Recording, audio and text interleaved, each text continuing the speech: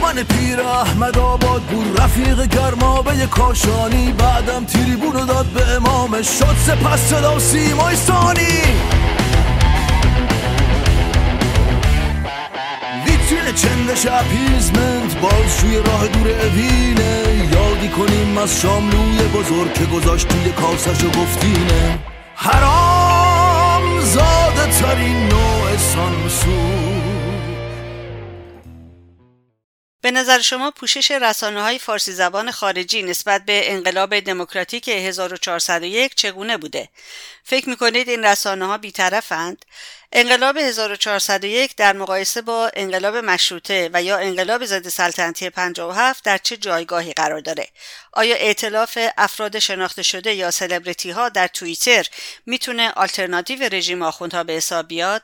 و آیا شعار همه با هم بدون مجاهدین به سرنگونی رژیم ختم خواهد شد؟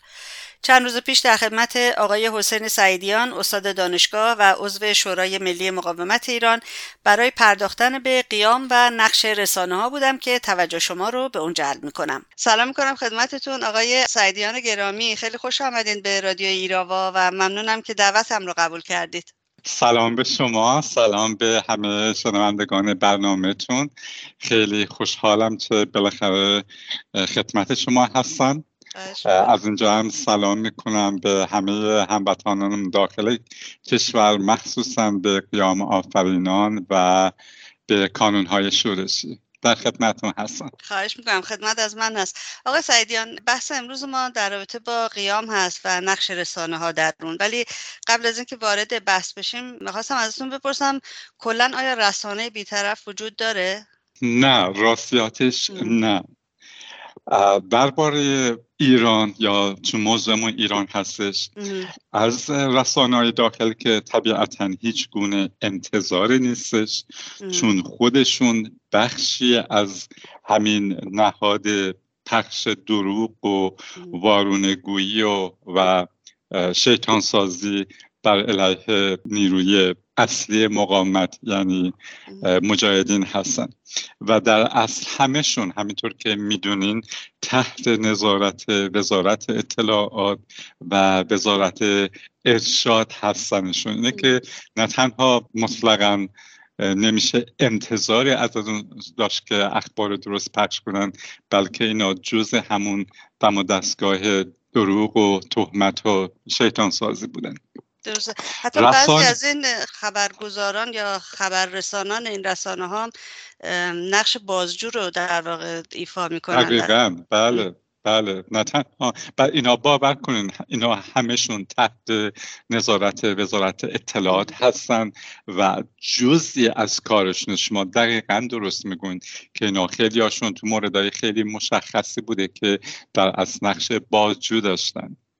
در رابطه با رسانه‌های خارج از کشور باید توجه بکنیم که این رسانه‌ها توسط دولت‌ها بودجهشون تعیین میشه، یعنی بودجهشون یعنی حقوق کارمنداشون و غیره، و لذا نمیتونن به معنای واقعی کلمه مستقل باشن. درست، اینا به قول معروف برای رضای خدا و برای رضای خلق که تأسیس نشدن، که اینا توسط دولت‌ها تشکیل داده شدن و در درجه اول اینا باید سیاست‌های مطبوع اون دولت‌ها رو پیش ببرن. حالا بعد میتونیم راجع به این صحبت‌های خیلی بیشتری انجام بدیم، ولی طبیعتاً همینطور که میدونیم خیلی از این دولت‌ها، میتونیم مثلا من انگشت بزنم به دولت آمریکا یا دولت‌های اروپایی، اینا هیچ کدومشون خواهان تغییر رژیم، تغییر واقعی در ایران نبودن. اینها نیت اصلشون مهار رژیم بوده، یک سری فعالیت‌ها برای انزوای رژیم میکنن، در شکی نیستش، ولی نه با نیت براندازی، بلکه برای فشار آوردن روی رژیم که رژیم یک سری از به اصطلاح حالا بگون پیشنهادات یا توصیه‌ها یا برای نگوشیشن میخوان بکنن، بخوان قرارداد ببندن، اینا بتونن چه کنترلی بیشتری داشته باشن و از رژیم بخوان که دست از یک سری کاراش برداره، مثلا یک کارای جنگ افروزی یا تروریسم و غیره. ولی هیچ وقت هیچ کدوم از این دولت ها دنبال براندازی و فی‌الواقع به فکر منافع مردم ایران مطلقاً نبودن و چون که برای منافع مردم ایران درست نشدن، طبیعتاً نمیتونن یک سری برنامه‌ای داشته باشن که نشون دهنده و یا ارائه دهنده خواستهای مردم ایران باشه. به غیر از این، همینطور که ما مشاهده کردیم، خیلی از افرادی که میان و برای این رسانه ها کار میکنن، در درجه اول فکر زندگی خودشونن، فکر محبوبیت خودشونن، فکر سلیبرتی شدن هستنشون و به این موضوع ژورنالیسم بیشتر به شکل یک بیزینس نگاه میکنن که باید زندگیشون رو تعیین میکنه، زندگی‌های نسبتاً لوکسشون رو تعیین بکنه و چون این اولویت اصلشون هستش، لذا نمیتونن، چون دولت هاشون بهشون اجازه نمیده که بخوان به قول معروف پیام های رادیکال و خواسته های مردم ایران رو اونطوری که واقعی هستش ارائه بدن.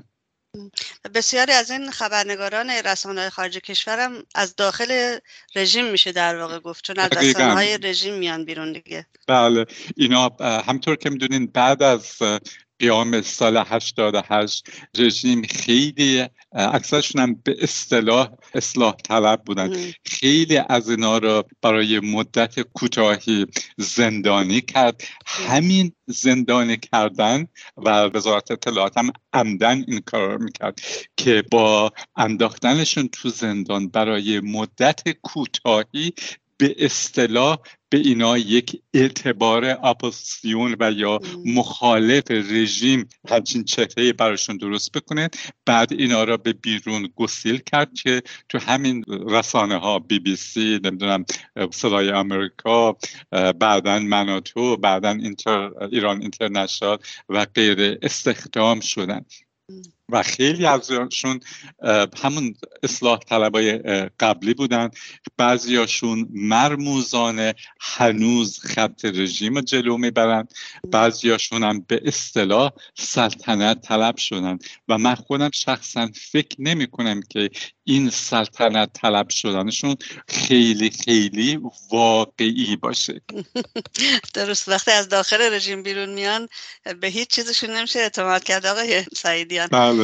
خب با این تعریفی که شما از رسانه کردین برای ما و توضیح دادین که رسانه بی‌طرف در واقع وجود نداره، حالا در رابطه با مسائل ایران حداقل، شما پوشش رسانه‌های خارج کشور رو از قیام ایران چگونه ارزیابی می‌کنید؟ ببینین، به نظرم در خیلی از موارد این گزارش‌ها گمراه کننده هستنشون. مجدداً تأکید میکنم که این رسانه ها مستقل نیستن و چون مستقل نیستن باید خط و خطوطی که بهشون از طرف اسپانسراشون، از طرف دولت ها بهشون دیکته میشه، باید اونا پیاده بکنن.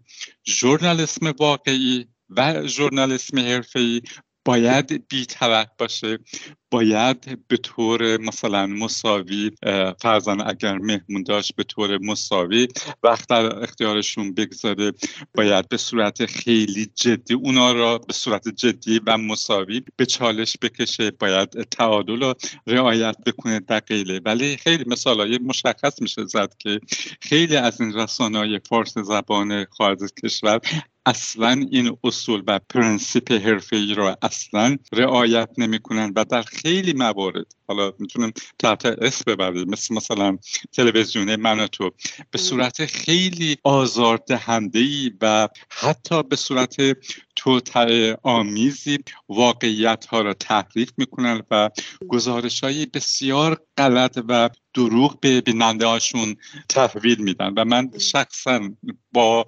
قاطعیت میگم که رسانه های مانند مناتو و BBC اصلاً BBC فارسی اصلاً قابل اعتماد نیستن، کار اصلشون پروپاگاندا هستش، یا به نفع شیخ، همینطور که در سالیان دراز از مثلا آیت الله BBC دیدیم، برای همین بهش میگن آیت الله BBC، و یا به نفع شاه، مثل همین الان که من و تو و بعضی دیگه از این رسانه ها تقریبا شدن رسانه های سلطنت طلبه و رسانه های شاهی. اینا و بقیه رسانه های این چنینی البته همشون مثل هم نیستن. مثلا من و تو با BBC فارسی خیلی بدتر از ایران اینترنشنال هستن، ولی وظیفهشون و یا منفعتشون در رادیکالیزه کردن قیام و اخبار واقعی قیام نیست، بلکه بیشتر خاک پاشیدن در چشم مردمه و تبلیغ، باید واقعا گفت، باید تبلیغ خط خود استعماری هستش. نمیدونم چه شکل دیگه میشه صریح‌تر گفتش. درسته. ولی بعضی از این کارمندان این رسانه ها هستن آقای سعیدیان که با سر و صدای زیادی علیه رژیم صحبت میکنن. اینو چجور میشه توضیح داد پس یا توجیهش کرد؟ درسته، میتونیم باز برگردیم به همون مقوله‌ای که بهش اشاره کردیم.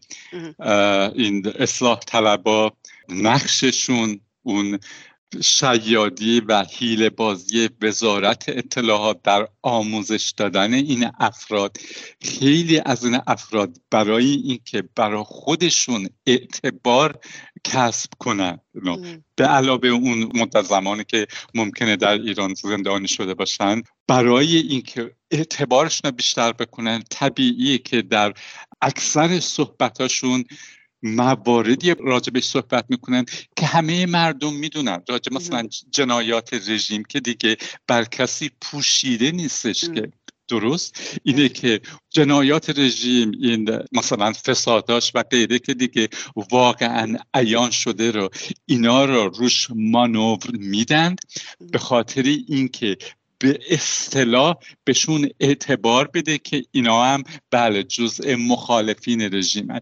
وقتی که اون اعتبار براشون به اصطلاح درست شد، اون تصویر غلط که یعنی اینا ضد رژیم هستن بعد میدن و اون ضربه اساسیشون، ضربه زهرآلودشون رو میزنن.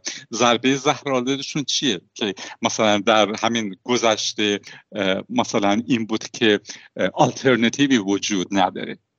همه بدیای رژیم ها میگفتن ولی آخر میگفتن مثلا آلترناتیوی وجود نداره، که معنیش این بود که باید یه شکلی با این رژیم ساخت و یا الان بیشتر اون به اصطلاح چیزای ضد رژیمی ها میگن که بعدش بتونن محکمتر به مجاهدین بزنن و کسی بهشون نگه که اینا رژیمی هستن.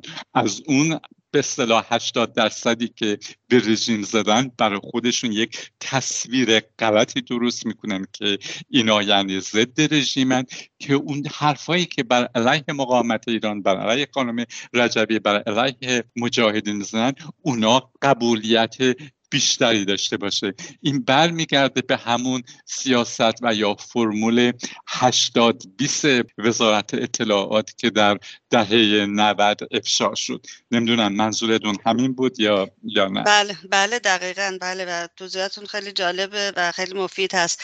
آقای سعیدیان، هر انقلابی به هر حال یک نقطه ضعفی داره و به هر حال قیام در تعریف کلیش آسیب پذیر هست، نمیتونیم از این فرار بکنیم. به نظر شما کمبودهایی که قیام 1401 باش مواجه هستیم چه کمبودهایی داره و آیا کلاً آسیب پذیر هست؟ چجوری میشه سالم نگرش داشت و رسانه ها تو این وسط چه نقشی رو دارن بازی میکنن؟ بله، همینطور که گفتین تمامی قیام ها و انقلاب ها میتونن آسیب پذیر باشن، چون که نمیشه از قبل همه پارامترها رو در نظر گرفت و یا تأثیر منفی اونها رو ارزیابی کرد. ولی من فکر میکنم که در مقایسه تاریخی انقلاب 1401 که شما بهش اشاره کردید با گذشته، مثلا با انقلاب 57 و یا انقلاب مشروطه خیلی فرق میکنه. مردم ایران، مقاومت ایران تجربه های بسیاری کسب کرده اند و سعی کردند که کمبودهای انقلاب‌های قبلی رو جبرانشون بکنن. باید نگاه کنیم که ببینیم مشکل انقلاب‌های قبلی، مثلا انقلاب 57 یا حتی انقلاب مشروطه چی بود. اگه بخوام چند تا از این کمبودا رو بهشون اشاره بکنیم، مثلا میشه گفت که اون انقلاب‌ها شکست خوردن چون که یک نیروی رهبری و یک نیروی سازمان دهنده که بتونه این نیروهای انقلاب را سازمان بده نبود. در دو مورد قبلی یک نیروی نظامی، یک ارتش آزادی بخش، کانونهای شورشی نبود که بخوان از انقلاب محافظت بکنن. و بالاخره به نظر من مهمترین کمبود نبود یک آلترناتیو ملی و دموکراتیک بود. چه خوشبختانه الان اونا داریم. وقتی که صحبت از آلترناتیو میکنیم، بهتر است که اول یک تعریف از آلترناتیو بدیم و بعد ویژگیاشو توضیح بدیم. حتما. وقتی که میگیم یک آلترناتیو، منظور یک تشکل و یا یک ائتلاف هستش که هدفش سرنگون کردن یک حکومت حاکم هستش که تو این شرایط منظورمون حکومت ولایت فقیه هستش و جایگزین کردن آن با یک حکومت دموکراتیک و تشکیل دادن یا کمک کردن به تشکیل دادن مجلس مؤسسان که قانون اساسی آینده رو تدوین بکنه و غیره. این آلترناتیو که داریم راجع بهش صحبت میکنیم، چون امروزه خیلی اسم از اتحاد و ائتلاف و آلترناتیو میاد. یک آلترناتیو میتونه جامع باشد و واقعی باشد وقتی که در درجه اول یک نیروی فداکار و از خود گذشته داشته باشه که سابقه مبارزه و فداکاری اون با نظام کامل باشه. ببینین این نظام یا این به قول معروف خباثت نظام کنونی از دیروز 1 سال و 5 سال و 10 سال پیش شروع نشد. این 40 خورده ساله که همه چیز ایران را به باد داده. وقتی حرف از 43 سال میزنیم، 43 سال زندان، اعدام، شکنجه، 43 سال تجاوز، 43 سال محروم کردن حقوق خانم ها، حقوق خیلی از اقلیت ها بوده، اختلاس بوده، 43 سال فساد بوده، 43 سال فرار مغزها بوده و غیره. اینه که وقتی صحبت از یک آلترناتیو میکنیم باید این افراد آلترناتیو، اینایی که یک آلترناتیو به اصطلاح توصیه میکنن، میخوان ارائه بدن، بعد ببینیم که سابقه شون درباره این 43 سال خباثت چی بوده، موضعشون درباره جنگ ضد میهنی خمینی، درباره اعدام‌های دهه 60، درباره قتل عام سال 67، درباره شیادی خاتمی، درباره این پروژه های اتمی، درباره این جنگ افروزی های قاسمی، موضعشون چی بوده؟ آیا با این خباثت ها مبارزه میکردن، براش فدا میدادن، یا این که باش همکاری میکردن، با یک شکلی این خباثت ها را پروموت میکردن؟ اینه که وقتی صحبت از یک آلترناتیو میزنیم میگم که در درجه اول اون نیرو، اون اشخاصی که یک آلترناتیو میخوان ارائه بدن باید سابقه مبارزه، سابقه جانفشاری، سابقه فداکاری در مبارزه با این خباثت ها را داشته باشن. این یکی از این خصوصیات هستش. یکی دیگه از خصوصیات، یک آلترناتیو باید کاملا مستقل باشد، نباید به هیچ دولتی وابسته باشد و نباید کوچکترین چشم داشتی یا چشمی به یکی از جناحهای رژیم داشته باشه. وقتی که میگم مستقل، نه تنها مستقل از دولت‌های خارجی، ولی مستقل از تمام جناحهای رژیم. این هم به نظر من یکی از خصوصیات خیلی مهم یک آلترناتیو، یک ائتلاف هستش.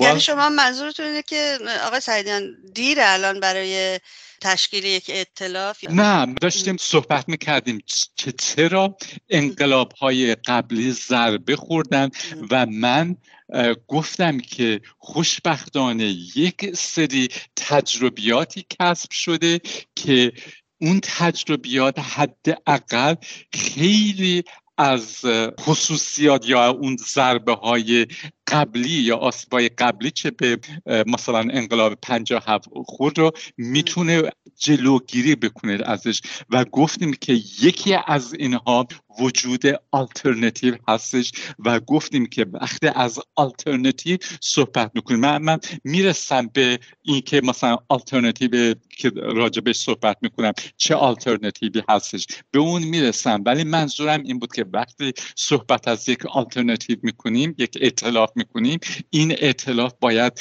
دارای خصوصیات، دارای ویژگی‌های خیلی خاصی باشه. داشتم چند تا از اون ویژگی‌ها رو بهشون اشاره میکردم، ولی بلافاصله میرم راجع به حضور این آلترناتیو. ما صحبت از دو سه تا مورد کردیم، گفتیم یکی سازمان یا نیروی سازمان دهنده که خوشبختانه هستش، یکی نیروی نظامی مثل ارتش آزادی بخش و کانونهای شورشی که هستنشون، و یکی دیگه هم حضور یک آلترناتیو بسیار قوی. گفتم به خاطر این سه مورد خیلی از آسیب پذیری های انقلاب‌های قبلی جلوشون گرفته میشه. مورد سوم ائتلاف بود، داشتم راجع به ویژگی‌های ائتلاف صحبت می‌کردم. آیا ویژگی‌های دیگری هم داره به غیر از این چند مورد؟ بله طبیعتاً بله، ولی من یکی دو تا دیگه شونم بهشون اشاره می‌کنم که بعد راجع به خود آلترناتیو صحبت بکنیم. یکی این که این آلترناتیو گفتم که باید مستقل باشه.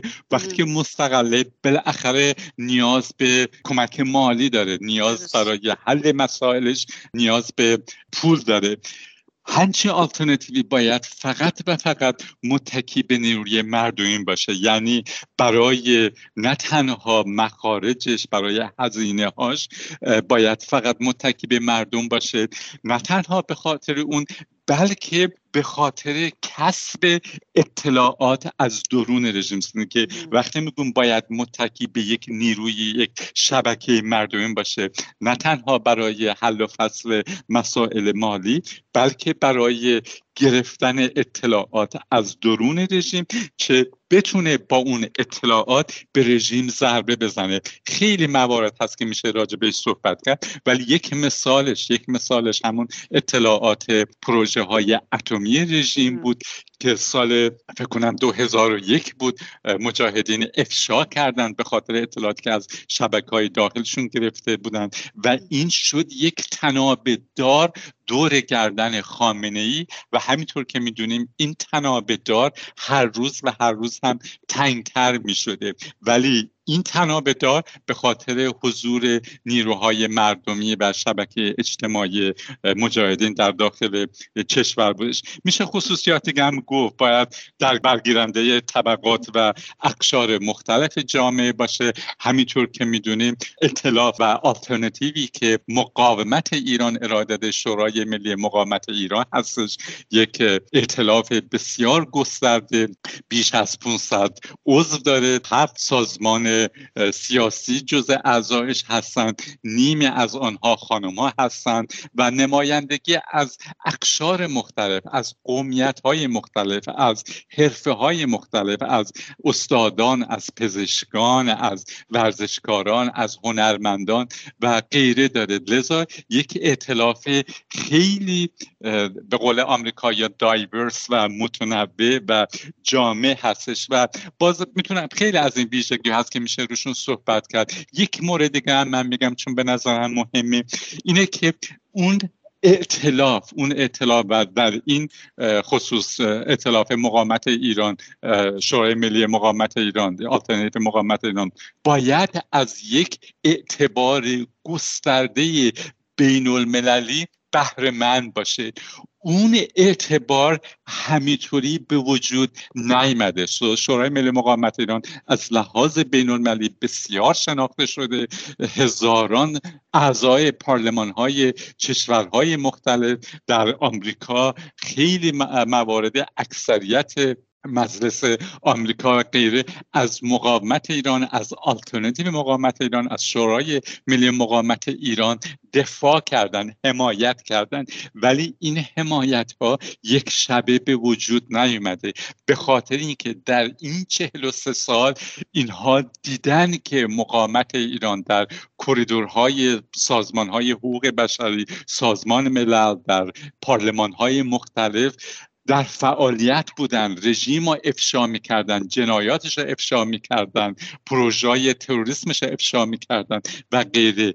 و لذا این مقبولیت بسیار گسترده که آلترناتیو مقاومت ایران داره به خاطر 43 سال مبارزه روی زمین سخت سیاست بوده، نه تنها در زمینه دیپلماسی بلکه در زمینه افشاگری مثلا اتمی، افشاگری تروریسم رژیم، افشاگری این مهره‌هاش در خارج کشور بر علیه نهادهایی مثل نایاک و غیره. لذا این تجربه بوده، این فعالیت ها بوده و این قانونگذاران، این افراد متشخص اینا رو مشاهده کردن که به حمایت و شناختن شورای ملی مقاومت به عنوان تنها آلترناتیو رسیدن. درسته.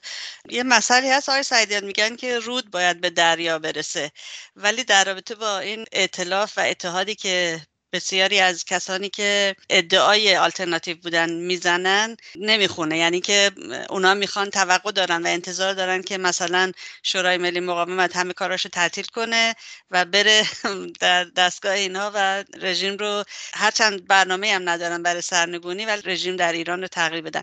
آیا این شعارهای اینگونه فکر می‌کنید برای منحرف کردن نیروها در امر سرنگونی هست و همینطور در کنار این افرادی هستن که خیلی سر صدا میکنن و شعار همه با هم ولی بدون مجاهدین رو سر میدن؟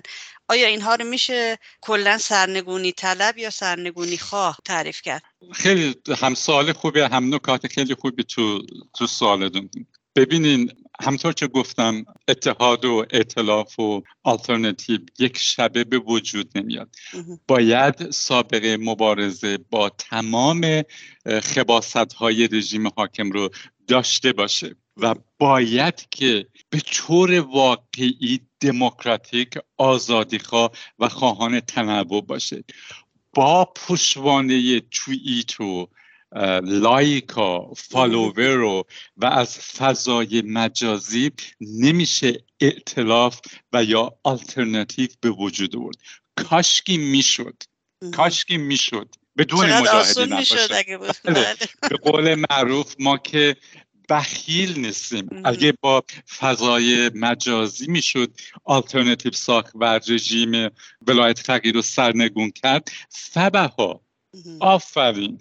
به قول خانم رجبی بفرمایید. اگه بتونن که خیلی خوبه، به خدا خون از مجاهدین و انقلابیون واقعی ذخیره میشه که بتونن بعدن ایران رو بسازن. ولی متاسفانه و یا شاید هم باید بگم خوشبختانه روی زمین سخت مبارزه با فقط فالوور و لایک و غیره نیست که میشه تغییر به وجود آورد، بلکه همینطور که رهبران مقاومت ایران بارها گفتن، اون چیزی که الان لازمه تغییر هستش، اون چیزی که قیامگران لازم دارن و باعث تغییر میشه، آتش بیشتره که میتونه نظام کنونی یا سپاه پاسداران که از ابزارهای سرکوبش هستش میشه اون شکلی سرنگون کرد. لذا به نظر من هر کس که از نظر دیدگاه سیاسی، از نظر لاجستیکی، از نظر نیروی انسانی بتونه اون آتش رو فراهم بکنه و بتونه آتش افروزان را سازماندهی کنه، اونه که میتونه آلترناتیو واقعی باشه و صحنه رو عوض بکنه. وقتی باز اشاره میکنم چون شما گفتین من میتونم از خانم رجبی نقل قول کنم، وقتی که از ائتلاف صحبت میکنیم، وقتی که از آلترناتیو صحبت میکنیم، فقط بازی با کلمات نیستش.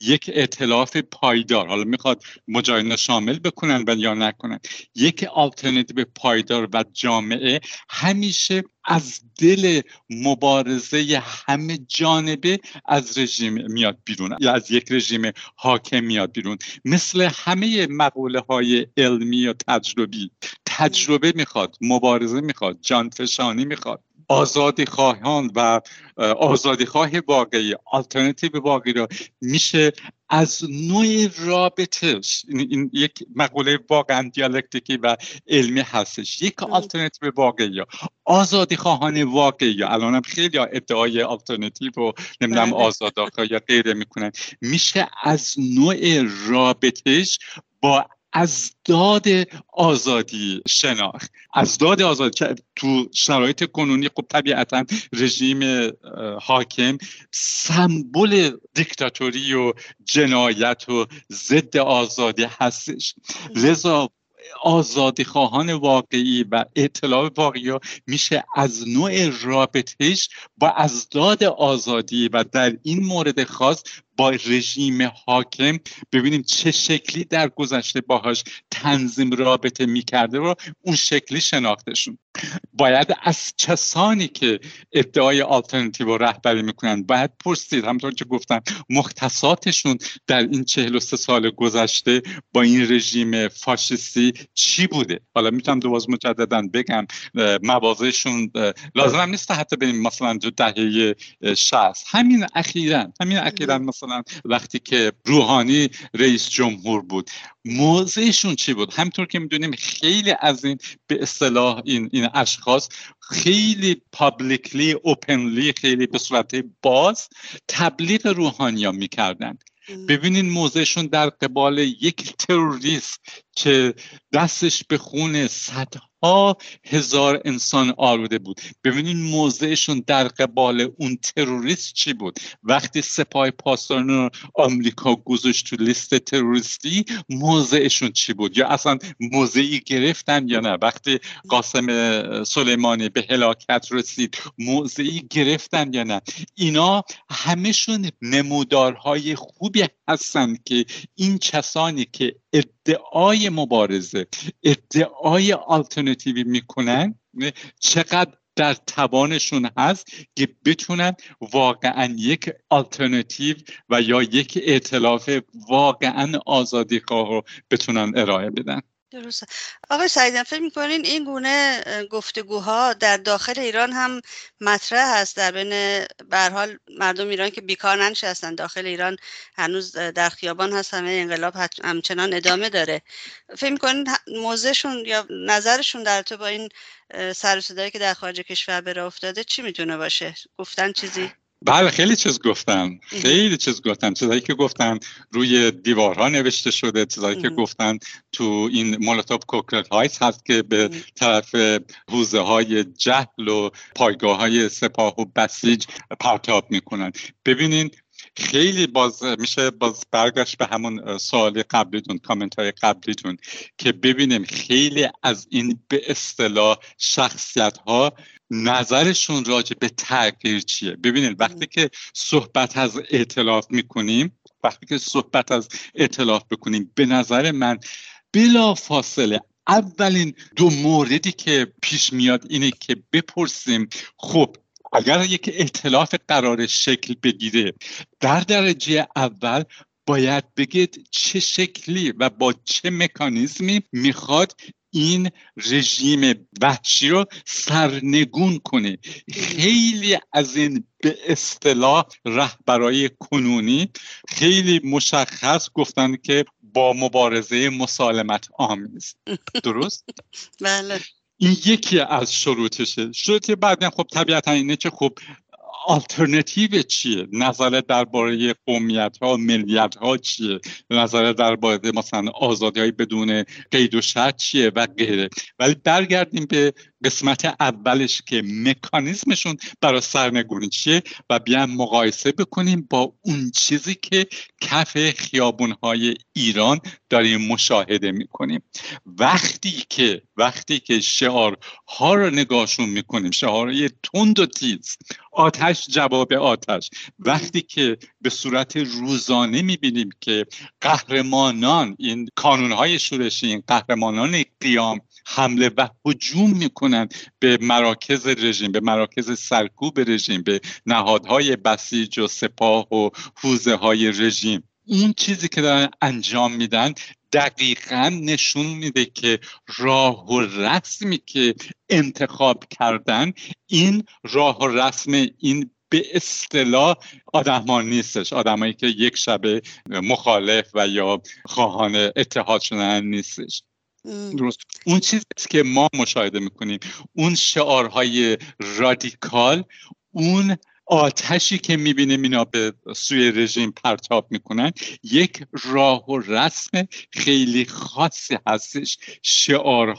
یک شعارهای خیلی خاصی هستش و همینطور که میدونیم یک نیروی خیلی خاصی اون شعارها و اون شکل مبارزه رو تعریف کرده، اون شکل مبارزه رو ارائه کرده و همینطور که الان کف خیابون رو میبینیم که اون راه و رسم هستش که داره پیاده میشه. اگه میخواین من اسم ببرم از اون راه و رسم، میتونم اسم ببرم. اون راه و رسمی نیست که این به اصطلاح مخالفین یک شبه ارائه دادن یا حتی ازش حمایت کرده باشه. درسته. از جمله شعارهایی که شما بهش اشاره کردید، شعار مرگ بر ستمگر چه شاه باشه چه رهبر هست که توی زاهدان هم به شکل دیگری شعار داده شد، گفتن نه سلطنت نه رهبری، دموکراسی برابری. یک سوال دیگه هم هست آقای سعیدیان، نمیدونم اگه مایل باشیم بهش بپردازیم یا نه، ولی برخورد طرفداران سلطنت هست در خارج از کشور و اخیراً با شعارهایی که در واقع حکم قتل مخالفان نظام آخوندها و نظام شاهنشاهی رو فریاد میزن. نظرتون چیه در رابطه با این افرادی که اکثرا لومپن هم هستن با شرمندگی؟ بهترین توصیف خود شما کردن، گفتین لومپن. اینا نمونه های خارج از کشوری شعبون بیمخ هستنشون. اینا هم میدونن، واقعا میدونن که این به اصطلاح مقوله سلطنت و سلطنت طلبی و غیره جایی در ایران آینده نداره. انقلاب 57، انقلاب ضد سلطنتی 57، سیستم سلطنتی را برای همیشه به گور سپرد و همینطور که تجربه انقلاب ها و تجربه بقیه کشورها رو می‌بینیم، هیچ وقت سلطنت باز نگشته. همین مثلا کشورهای همسایه نگاه بکنیم، مثلا افغانستان و یا عراق، بعد از کلی تحولات هیچ وقت سلطنت شانس برگشت نداشت.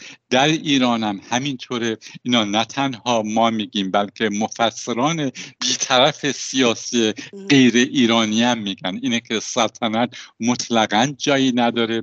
ممکنه نمیشه دینایی کرد که ممکنه که مثلا فرزند رضا پهلوی فقط به خاطر اینکه پسر شاه هست، درست، به خاطر اطلاعات بسیار غلط، به خاطر این پمپاژ رسانه‌ای مثل من و تو و اخیراً هم اینترنشنال و غیره، به خاطر تبلیغات دروغ و مثلا نشون دادن عکس‌های بسیار دستچین شده، یک عده از مردم عادی رو گمراه کرده باشن که طبیعی هم هستش و فکر کنن که مثلا ممکنه رضا پهلوی یک شخصا مثلا ممکنه یک به قول معروف آینده‌ای در ایران داشته باشه.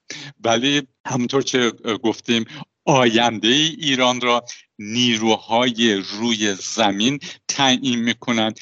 اگر این شعبان بی مخها، اگر این به قول شما این لومپنها، اگر اونا واقعا اعتقادی داشتن و یا ایمانی داشتن به اون چه که داخل ایران میگذره، اصلا لازم نبود این کار رو بکنن، اصلا لازم نبود. مقاومت ایران، دوستان، هواداران، یاران مقاومت ایران بیش از 43 ساله که در خیابانها، در مرکز، در پایتخت‌های بزرگترین شهرها و کشورها تظاهرات راه مینداختند، راهپیمایی مینداختند و هدفشون، شعارشون همیشه مشخصا بر ضد رژیم بوده، چون با یک سیستم ضد آزادی، ضد ایرانی مبارزه می‌کردن.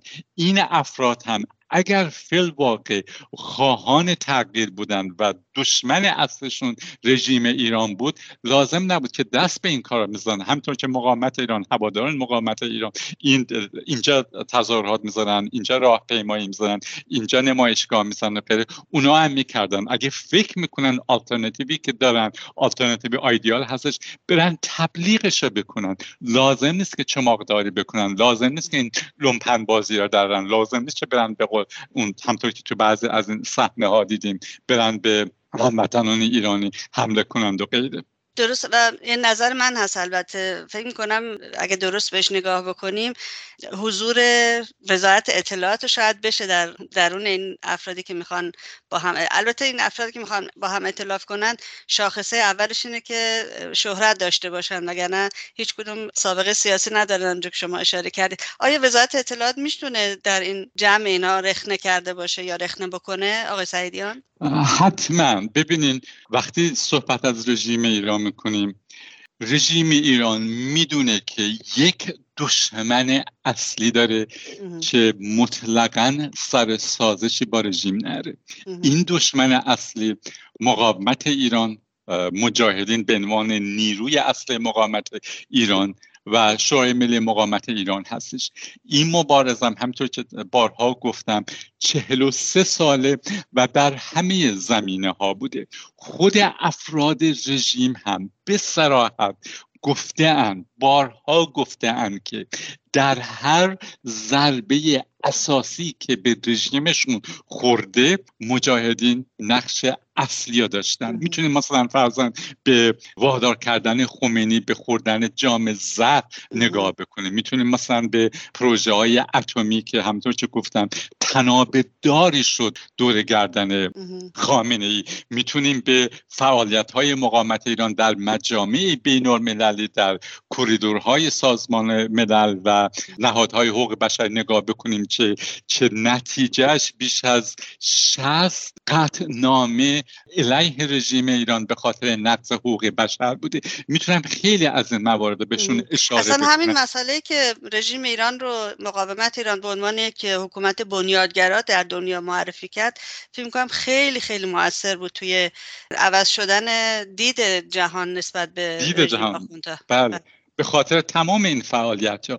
بله، اینه که رژیم خیلی خوب میتونه، و متوجه هم شدیم همین اخیراً که خیلی هم خودشون بارها اذعان کردن، هیچ نظامی نمیاد به قول معروف الکی انگشت رو یک دشمن موهوم بذاره. وقتی میاد و اشاره میکنه به مجاهدین به عنوان نیروی اصلی پشت این تظاهرات، به خاطر اینکه میخواد نه فقط افرادش، نیروهای سرکوبگرش رو به قول معروف آموزش بده، بلکه میخواد بهشون بگه که دشمن اصلی کی هستش و دنبال چه خصوصیاتی بگردن. اینه که جنگ مقاومت ایران و رژیم یک جنگ 43 ساله هستش و رژیم کاملا میدونه که دشمن اول و دوم و سوم و صدمش مجاهدین و مقاومت ایران هستش.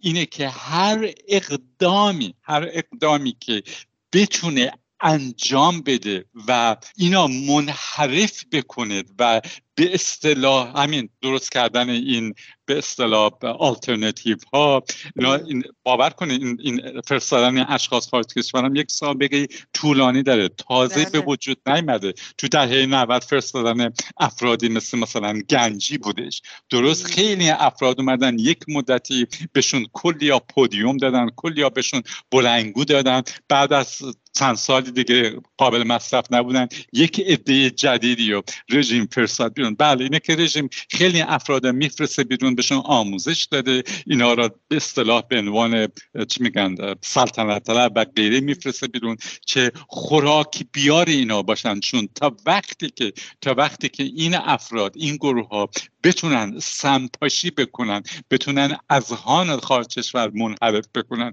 بتونن جهت مبارزه، همطور که شما گفتین با گفتن مرگ بر این مرگ بر اون، جهت مبارزه رو تغییر بدن، تمام اینا به نفع رژیمه، کمک میکنه که وقت بخره، کمک میکنه که رژیم منحوسش رو بهش استمرار بده. بله اینه که به نظرم بله این افراد وزارت اطلاعات اومدن بیرون، همطور که در مورد مطبوعات میدونیم، یادون باشه یکی از دشخیمای رژیم بکنن فلاحی گفت ما افراد وزارت اطلاعات نمیفرستیم بیرون خارج کشور که بیان بگن بله ما اصلا وزارت اطلاعات نه، بهشون پوشش میدیم. یکی از پوشش‌ها که خودش هم گفت پوشش خبرنگاریه که خیلی از اینا رفتن رخنه کردن توی این به اصطلاح میدیای خارج از کشور.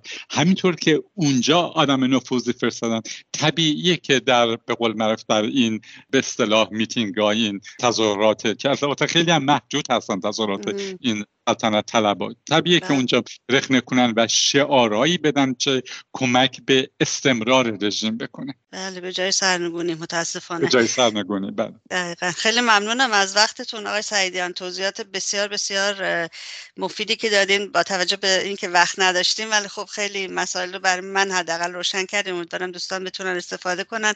براتون آرزوی سلامتی دارم و امیدواریم هر چه سریعتر سرنگونی رژیم رو ببینیم تا بتونیم مملکتمون رو آباد کنیم. آقای سعیدیان ان شاء الله. خیلی تشکر میکنم که از من دعوت کردین و ان شاء الله در آینده خدمتتون باشم. مرسی، روز خوب داشته. حتما خوشحال میشم. ائتلاف BBC.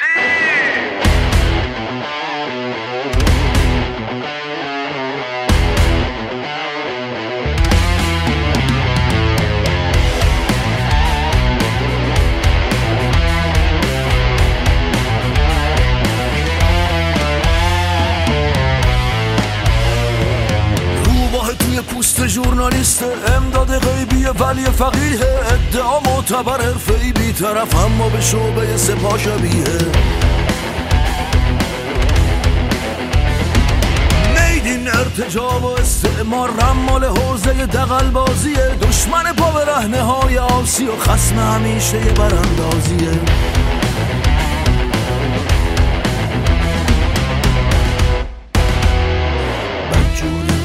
چه خاری حریسی، دست خونی یک جلاد و میلیسی، چه فرقی هست بین تو و رئیسی، یه فنت امام جمعه تو انگلیسی.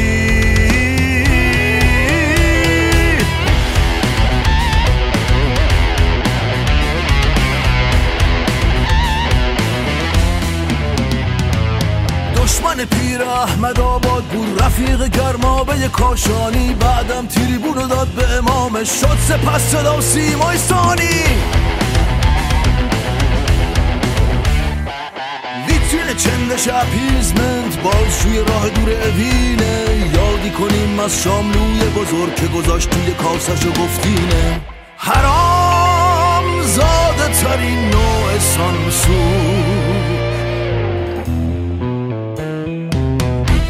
تو رسانه خبیسی، تاریخن با ملاها مغناطیسی، وقتی دیکتاتور میخوره به پیسی، تو فتوای سرکوبو مینویسی.